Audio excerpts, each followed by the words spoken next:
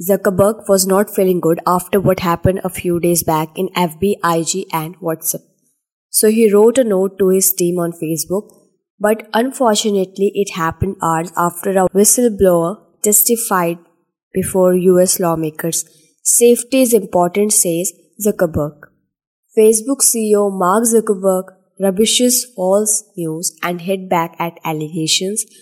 The social media giant fuels division, hurts and children and needs to be fixed, saying the company's case that profits over safety is just not right. The evidence that we intentionally push content that makes somebody angry for profit is very logical. For example, Zuckerberg wrote a note to Facebook employees that he then posted on his account hours after a whistleblower claimed before US lawmakers. I don't understand any technical company that sets out to create products that make somebody angry or sad. The moral, business, and stock incentives all point in the reverse direction. Zuckerberg was also in the news for FB, IG, and WhatsApp got to stop for 6 hours. The company faced a big loss due to that issue. FB head often comes into trouble for any reason.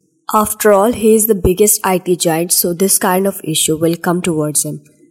But till now, Zuckerberg has handled things beautifully. He is smart and accurate, also way ahead than his competitors in the market. It is not easy to run such a big firm.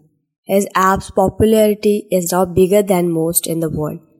Many lives now depend on his company. He understands the importance of giving good things to society. It will be interesting to see how he reacts to such things in the coming years.